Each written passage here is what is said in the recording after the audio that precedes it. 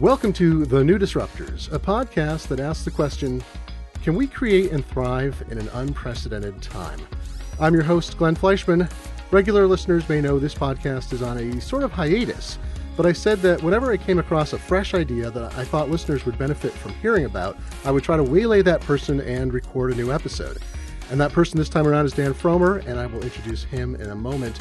But folks, if you're listening in April 2020, perhaps for months afterwards, we are in unknown territory. It's rough for everybody, and the most vulnerable people in the world are suffering even more than usual.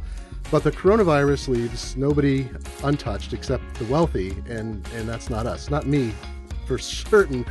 One of the advantages of pursuing an independent creative path is setting your own parameters. I hope you're all finding some benefit to that right now. I hope you're all safe and that you and your families and loved ones are well. I've been isolated for over 4 weeks now in Seattle, and my family and I are all doing very well, as best as we could possibly be doing. So I send you my love as much as a podcast host can through the parasocial medium of podcasting. But I appreciate my listeners, and I appreciate all of you, and I always like hearing from everybody, no matter how infrequently the show goes on the air. So let me now introduce our actual topic of discussion, Dan Frommer, who is the founder and editor of The New Consumer, a publication about how and why people spend their time and money. Hello, Dan. Hi. It's so great to have you on here. Thank you. I'm really happy to be here. Big fan of the show. Well, thank you. Coming out of retirement, because I found myself months ago trying to find new things where people weren't bound to Kickstarter, Patreon, maybe even Substack, which is kind of a rising thing, to all the kind of ways that have developed that I think are great for independent creators to fund themselves and try new ideas. And things have kind of, I don't want to say, not stultified, but things had kind of become very good for people to figure out how to use those systems, and it become much harder for everyone else. And I'm like, what is new? What can we do that's new and different? You launched your newsletter. You've been running it for many months now. And I thought, especially in this super weird time, this is a great time to talk about models that, A, you can partly do from home, B, that don't require, retail presence, that C, are untethered from kind of some of the other realities, but they're also in demand. But I want to start with one question, though, before that is, how are you? How are you doing? I'm actually doing pretty well, or very well, I suppose. As we record, healthy. Everybody in my family is healthy. We have space. We have each other. We have our work. Obviously, have had to cancel a lot of plans, but such is life. And just hoping that everyone else is there when we're ready to see them again. Oh my gosh, that's a great. Someone I know just signed off a message to a hobbyist community I'm part of with. I cannot wait to hug you all again. And I thought, yeah, that's how I feel. I want to hug people. I'm a hugger. This is a particularly weird time for you, I would think, as well. Among everything else, you have been writing Points Party.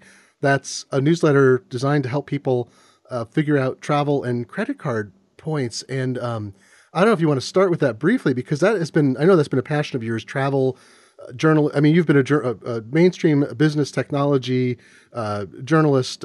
Folks, he was the editor-in-chief at Recode. He was an editor-writer at Quartz. He helped create Business Insider. Dan's been around the block a few times, but I know travel has been your passion, helping people figure out, how do you cope with this constraint we're in now when it's been part of your livelihood and a great part of your interest? Yeah, that's been weird. I mean, the secret, of course, it's kind of nice to be in one place for a while. So, while I do and have loved travel my whole life, it is nice to not have to, get on a plane every few weeks the way I was for work a few years ago. But it's crazy. Like, even just looking at the list of flights that have been canceled, or the reduction in capacity, something like 90% or something like that. It's totally wild, and you, especially someone like me who dorks out on travel so much, like you spend years looking at these network charts and these routes that are being announced, and, and then, in one fell swoop, they just kind of disappear. So that's been wild. I'm actually thinking about, what I can do with Points Party that would be useful during this period. And I think I have some ideas. So I'll be putting out a new issue of that in the next week or so, targeted at this weird time where maybe there's some escapist thinking about travel right now, but I can't imagine anyone is seriously booking anything right now. There's not a lot to book. I've canceled all my trips for the rest of the year. And the beauty of some of these points programs is that you have a currency that can be useful for other things right now. Those are maybe not you're not maximizing your value or whatever some of the points bloggers say, but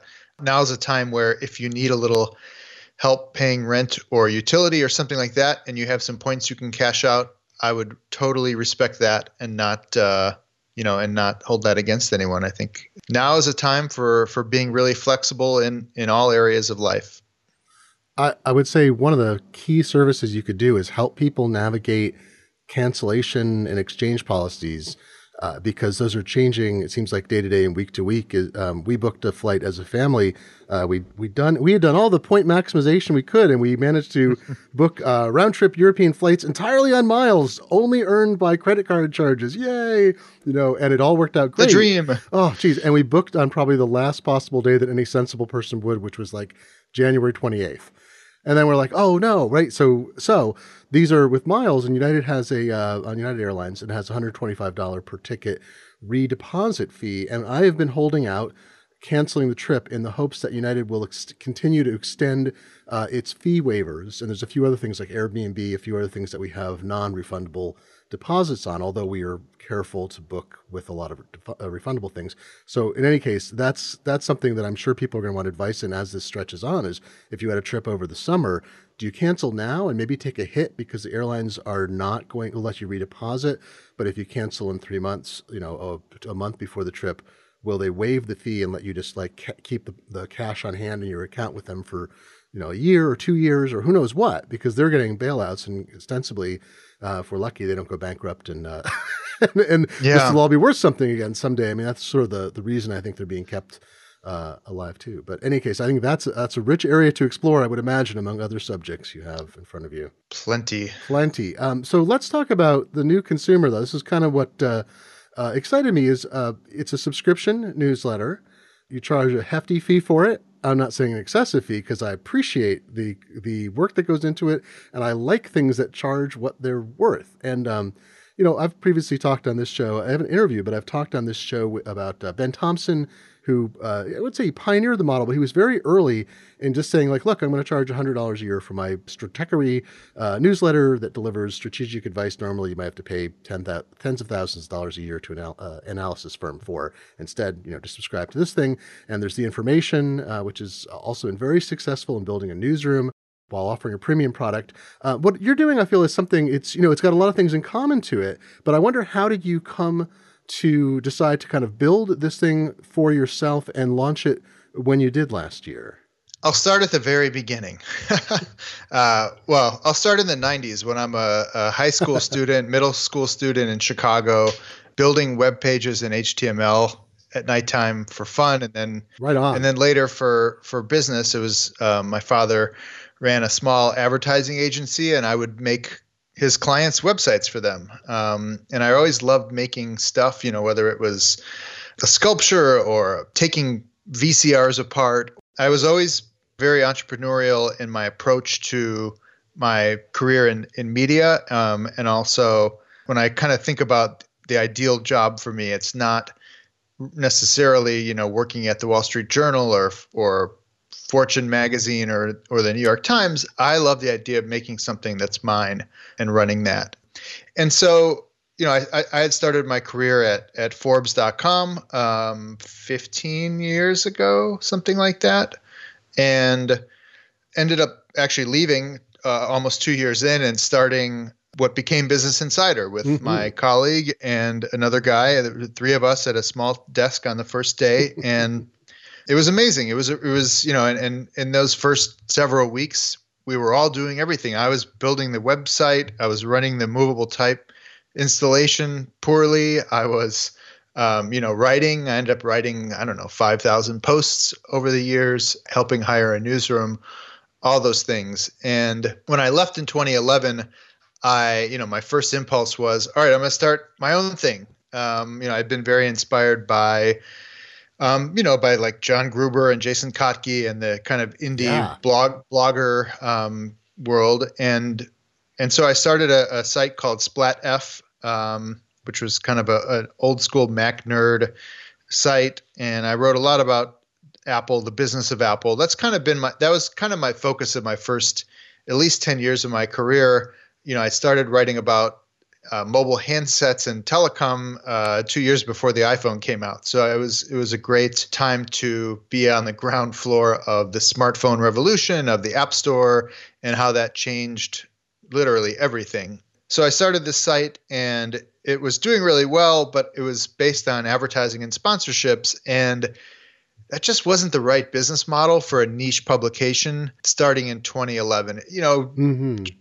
Gruber and Kotke and some of the sites that had been well established by then already had solid revenue streams, but starting from scratch, even in 2011, advertising was really tough. Advertising is really optimized for huge things, really big publications, platforms, businesses like that, where if you're a niche analyst, your goal should not be to get tens of millions of page views and display all those ads. Your goal should be to be really meaningful to, the community of people who need you the most. What's ironic is in 2011, that's when I shut down my Wi-Fi networking news site, because I had spent a decade reporting daily with my own sites on Wi-Fi and all advertising and sponsorship based. And I hit the wave of Wi-Fi in the late 2000s, and then it became all the municipal Wi-Fi sort of disappeared, and cellular got better. The iPhone came out, and Wi-Fi just became oxygen instead of a thing you had to understand, and it totally went away. But it was weird to watch because I was exactly that. I wasn't doing subscriptions. I kind of wish I'd been an early entrant in figuring that out. Me too. Maybe I'd still be running SplatF. But I was an early Google Ads. When Google started AdSense, I was one of the first customers, I guess. And when Federated Media started up out of Boing Boing, they took me on as an early client. So I got this weird surge of advertising for niche, but very, relatively small audience, like hundreds of thousands of readers a month on a really dedicated and focused topic. But that all petered out. There was kind of that bloom, and not only the topic I was writing about, then we had the 2007-8 recession.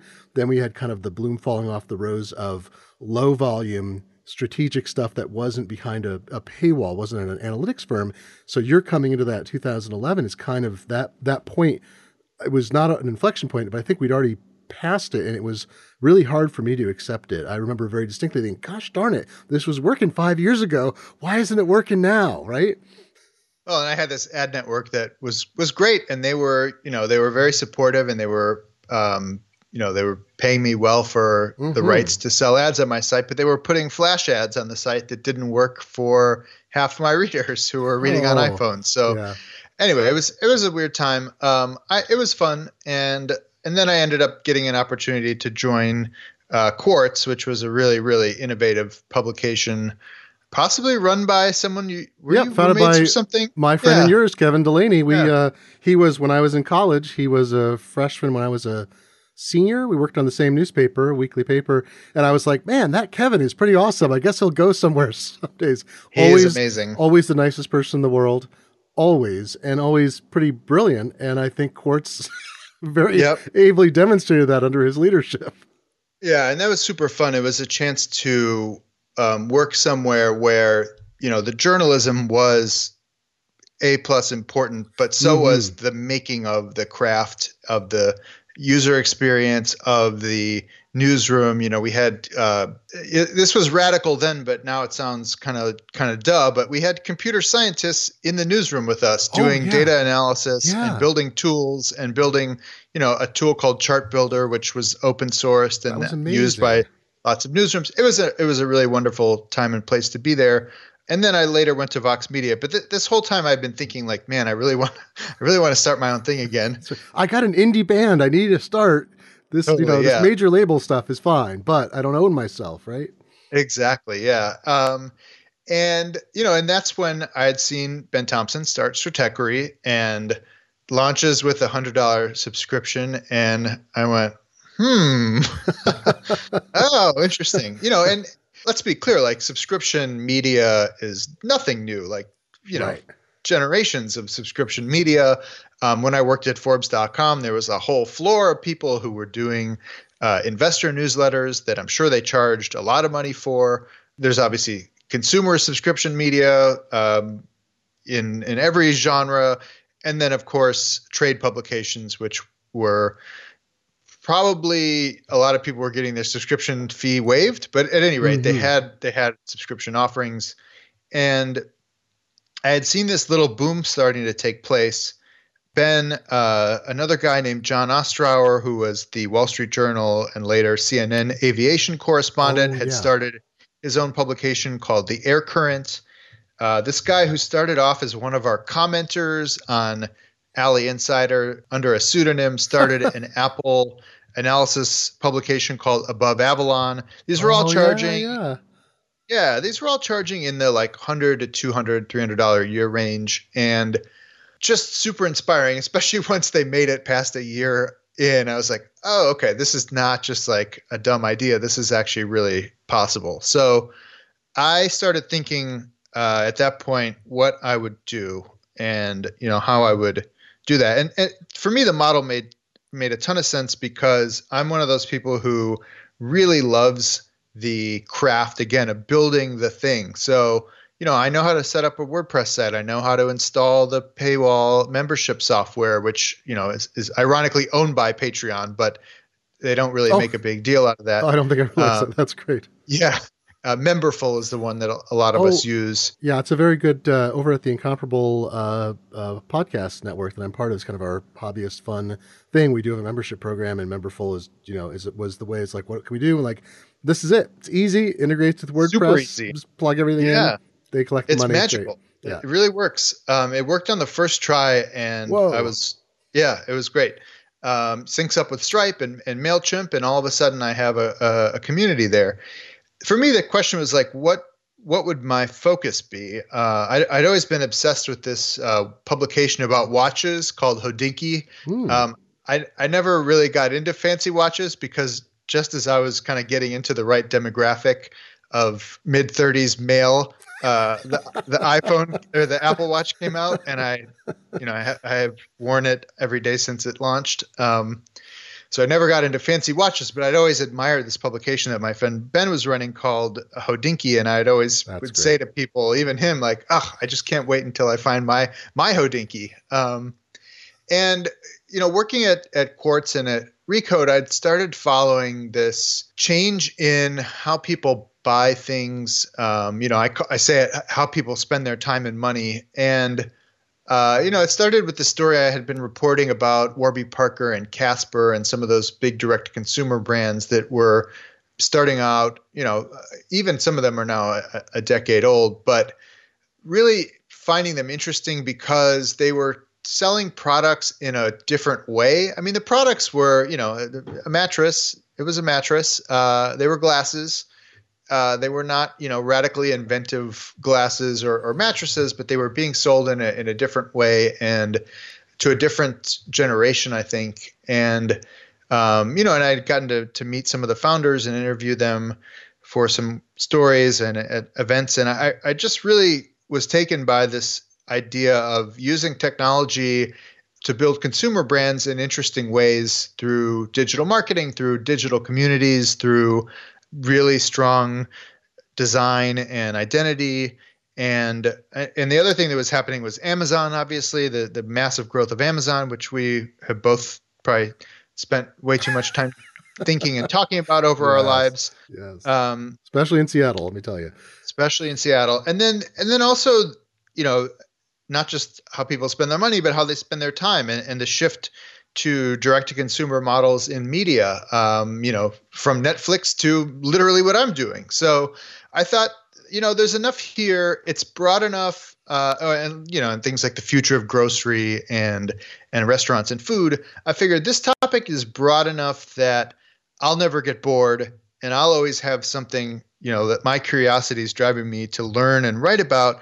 But they're all kind of related enough, and actually my parent company, my LLC, is called Semi-Related. They're all kind of semi-related enough that there are through lines and threads that I could follow through these different industries in a way that would be meaningful, and, and my background is in business reporting and analysis, that would be meaningful to executives and entrepreneurs and investors in these industries.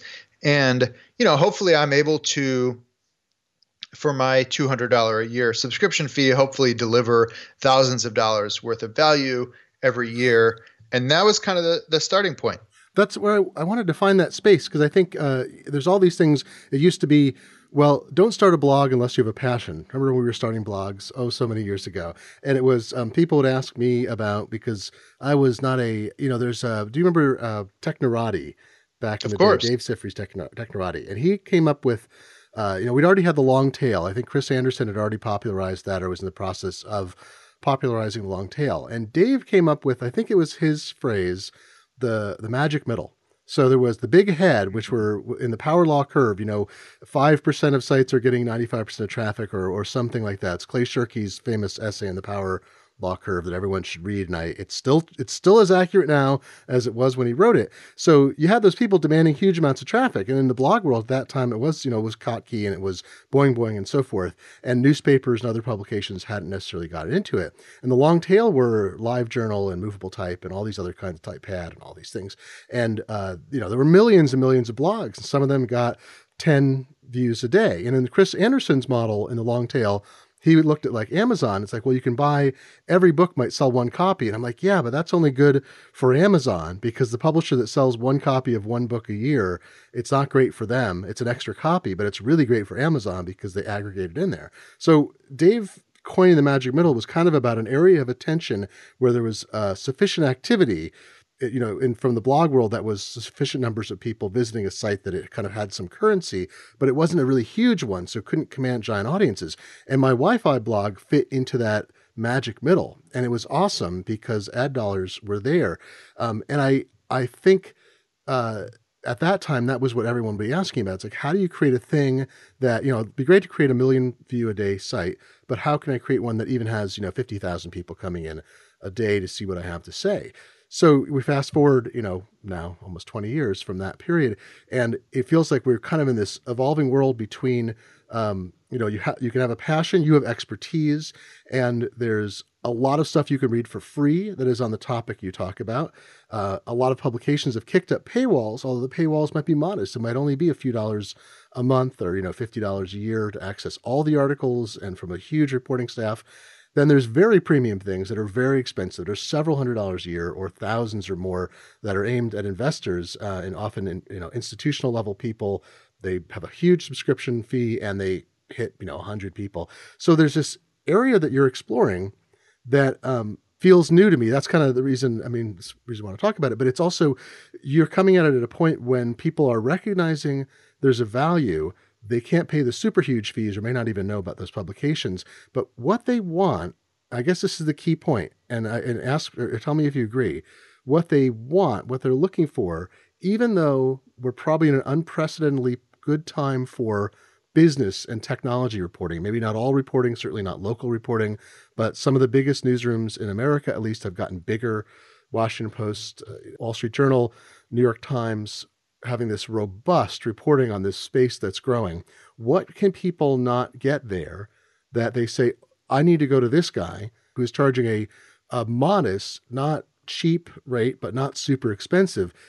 How do you tell them you have that missing piece, the thing they can't get from a more mainstream or paywalled media that's out there? Yeah, it's one of the things that led me to do this, actually, because working at a publication, my last job, I was running Recode at Vox Media, but I also had visibility into a lot of the digital tech news sites. It was frustrating to compete with the likes of Bloomberg and the Wall Street Journal and the New York Times, who just had so many more people than us. And the reality is, like, unless you're delivering dozens of scoops a year that could move the markets on public companies, right, it's going to be hard to get a lot of people to pay for your product if what you're selling is the information, the what. Right. But what can one person do that 50,000 people at Bloomberg, that machine, can't do, is tell you the why and the how and the what's next and the who cares and the what it all means. Mm-hmm. Yes, obviously those people can do that too. But if you can build a reputation and an audience of people who come to you for your perspective, your lens, either through research and reporting or analysis of the why and the how and the why not, I hope and I think, and so far I have found something that people will value enough to pay for. It's still early. I'm a year in as of last week, and Congratulations. Thank you. Yeah, I mean I'm still here. I didn't know when I launched if this would be the kind of thing that I'd get to do for a couple months and then have to find a job. I was lucky, and I was specifically told not to do a Kickstarter because this was more of a less of a consumer product and more of a business product. But launching with a prepaid annual membership kind of became a Kickstarter for me. And even on the first day, even like within the first few hours, I knew, okay, this is my job now. So better like it and better be good at it. So I was very fortunate in my launch. But even since then, so far I've found that the stories that I'm proudest of, and I think the ones that bring in the most new subscribers and really just, I think, highlight the whole point of this model are the ones where I'm doing something that nobody else is doing. And it's not because I have a tip from an anonymous source or anything like that. It's either that I put the mental cycles and analytical cycles into sketching out a future that is, not the sort of thing you'd read in the 7th paragraph of a Wire story. Or, I'm the one who had the foresight to ask this person who didn't just put out a press release, like to have a substantive conversation about something. And, it's those things. And there's some access element to that. And that's where, to be in the position where I have 15 years of network and some access to people has been incredibly helpful for me. But it's those two things that have a lot of value to them. Whereas I'm never going to be able to compete. And frankly, I don't want to compete with the giant commodity of information flow at this point. It's, if you're on Twitter as much as, I really should be on Twitter less, and I follow way too many accounts. I think I'm up to like 7,000 accounts, but same problem. There's just unlimited information out there. Yeah. So, but you're offering something with a value. I think I think that's by the way, a fantastic answer. You've obviously even thought about why you're doing what you're doing very, very well, of course. But because a lot of people, I think, I don't want to say a lot of people haven't thought out their business model, but it seems like having an incredibly strong focus, keeping yourself tight and understanding who you're not competing with, but how you're differentiating yourself, that seems key. Because as you say, you can't be 100-person business newsroom.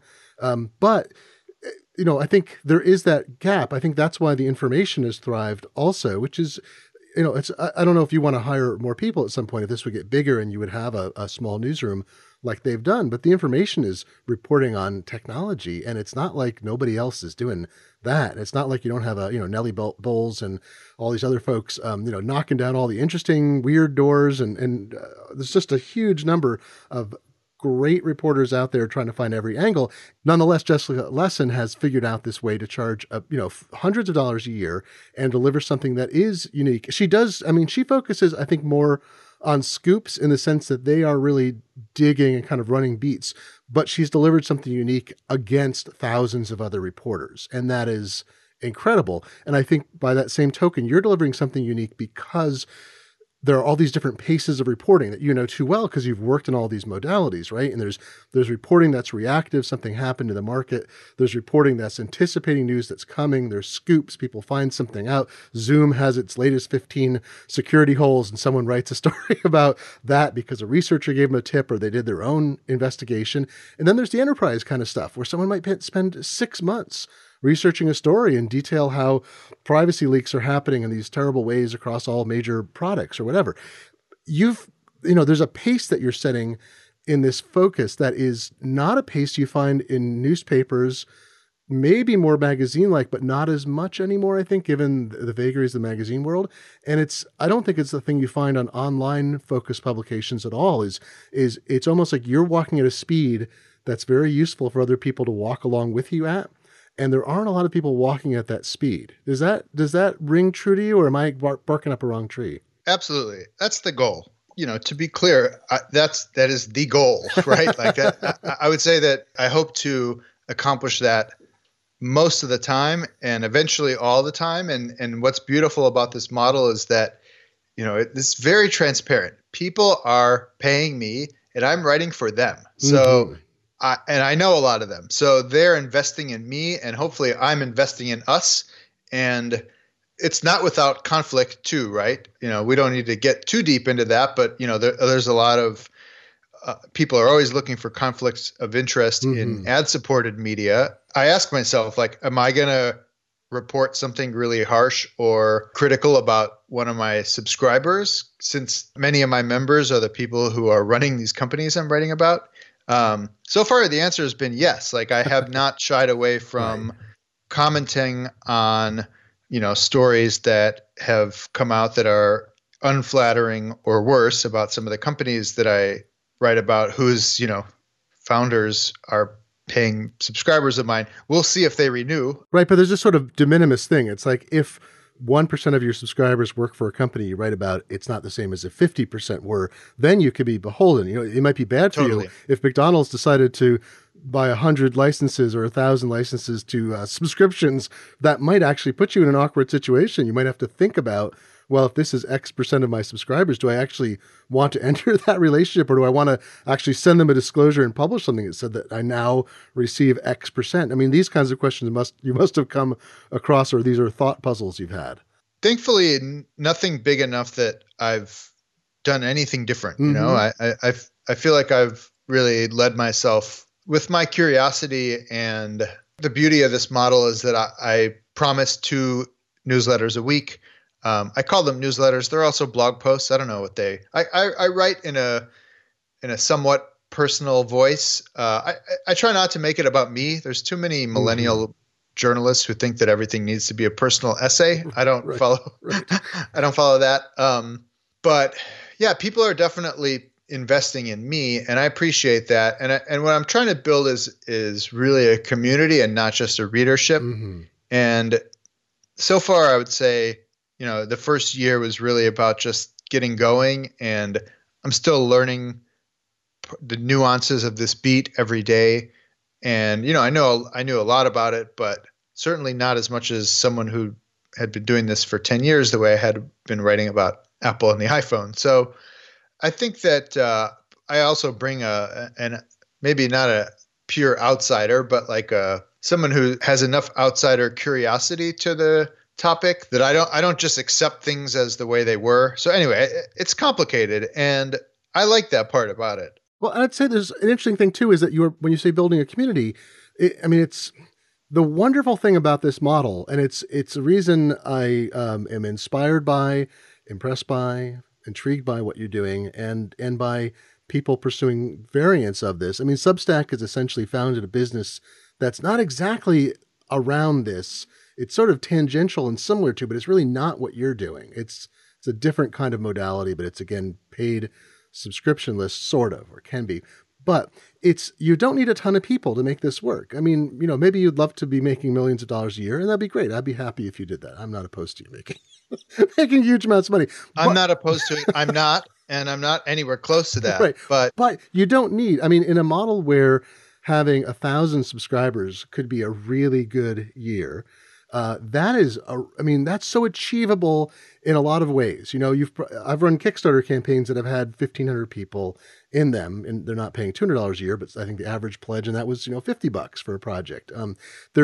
I just did this project. You may have heard me going on and on about the Tiny Type Museum and Time Capsule. And I said, I could do something that's 100,000 things at $1 each, or I could do 100 things at $1,000 each. And I decided to do the latter. And sure enough, I have like 80 people now who have bought $1,000 plus collections of type artifacts. And it's I know it's wild. It's a unique thing. Amazing. I'm going to sell out the edition. But there's an education aspect. There's a history aspect. There's a fetish of object aspect.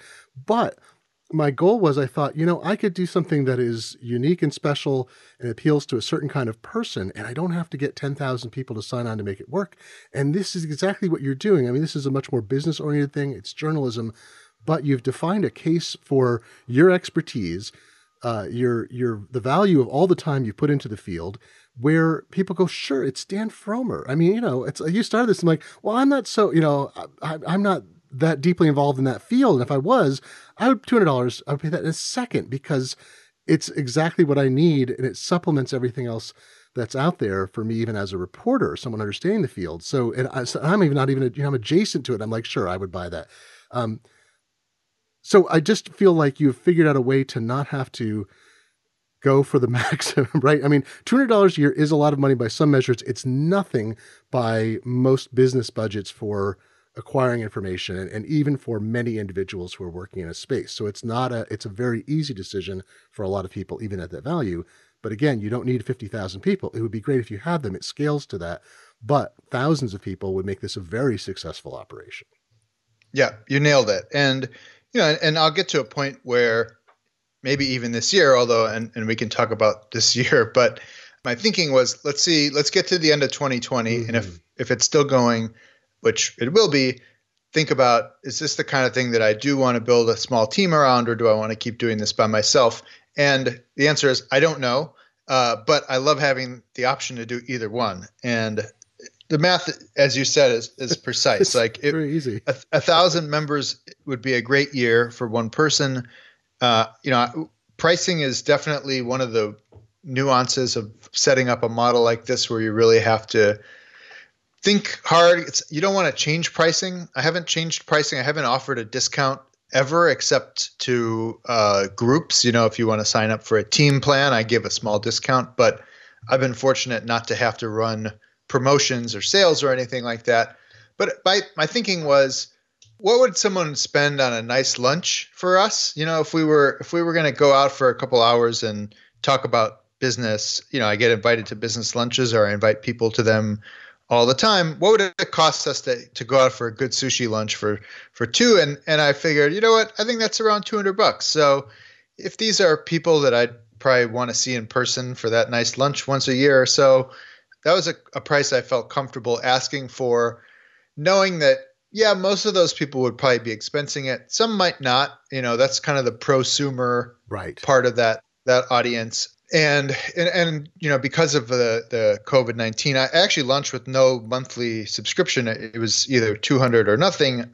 I recently just launched monthly as well, because I want to be, and if you want to talk a little bit about, how I'm responding to the crisis we're in right now. First thing, I was actually in Europe. I had to get back into the country. And then the minute I woke up Monday morning a few weeks ago, I said, you know what? This is basically all I'm going to think about for, the foreseeable future. Yeah. And certainly this is going to be the main factor in all business and life decisions for the foreseeable future. So I have to dedicate myself to this topic. That's great, because no one else has any more experience with it than I do. So I can really jump in with the same force as any other person would be, and hopefully be as useful as any other person could be at learning and analyzing how businesses will be affected, and how consumers will change the way that they, again, spend their time and money because of the situation we're in now. And one of the things I woke up, and this is kind of the beauty of not only being able to fully control my content and production model, but also my business model. I said, you know what? Budgets are getting slashed now. People are going to get laid off. I'm a jerk if I'm telling people they need to pay $200 upfront to read my work right now. I'm going to launch monthly subscriptions. I'll do it as an experiment. I'll see how that works for the next few months, or for 1 month, and we'll see if I extend it. Mm-hmm. But it was something that I could uniquely do because I control all aspects of my operation. So, and sure enough, I'm sure it helps a lot. I see there was definitely a retention of my growth rate this past month because of that, and really just trying to be as useful as possible right now. And we'll see how the year goes. The unemployment numbers keep coming out, and they're super scary. I think and write a lot about the restaurant industry. That's in bad shape. There's a lot of questions about everything right now, but again, fingers crossed, I'm healthy. People around me are healthy, right. But it's rare to have this forcing mechanism where, you just have to really think about this one thing and focus on it because it's the only thing that matters right now. You need to make a living too. I mean, to be very frank, like one of the things we can do in this economy is actually continue to try to have jobs, whether they're self-employed or not, because everything providing a value for other people to pay us for things allows us to pay other people for things. So there's the economic slowdown comes in part because people are unable to keep buying things. We are a consumer economy. So if you are providing something that is of value to people, especially right now, that is actually, I won't call you patriotic. That's a little bit of an overstatement, but it is part of what needs to happen for real, is that we have to figure it out. And let's finish on this transition too, because I think, I'm looking at an article from March 8th, Panera's $9 coffee subscription and the art of forming a habit, right? And then overnight, practically, we kind of whipsaw. I started isolating in early March. I have a few minor health things that put me into like not a high risk category, but definitely above sort of the baseline. So I'm like, all right, I'm going to stay at home until we figure this out. And, that was like March, I don't know, 1st or something, maybe a little bit longer. And a few days later, it's like, oh, the whole world has changed. Like looking at your site overnight, one article, and then the next one is COVID-19. Seattle shuts down restaurants, and we move on that scale. That's an incredible whipsaw. It's a whipsaw for all of us to live through. But you've been studying the consumer world in general, and as you say, the restaurant world in particular. It feels to me nobody wants to be in the right spot when a pandemic hits per se. We like to be in a spot where we're safe. But I do think that you're ideally poised to talk about an entire redefinition of the consumer economy. I mean, even as millions of people are being laid off, Amazon's trying to hire, the last number was 100,000 people, Walmart 150,000 people. In the Northwest, the first number I heard, weeks after restaurants were being shut down, the Seattle area grocery stores were desperate to get like 2,000 more workers in immediately. So it's not, those jobs will not replace all the lost restaurant and other work, obviously. But there is a displacement, not just an elimination, because people have shifted buying patterns. You're right there. This is your bread and butter, and sometimes literally bread and butter. What are you going to bring to this as it goes on? Because as we face this for months, as industries collapse and rise again, what are you going to bring and tell us about? What are you looking to watch?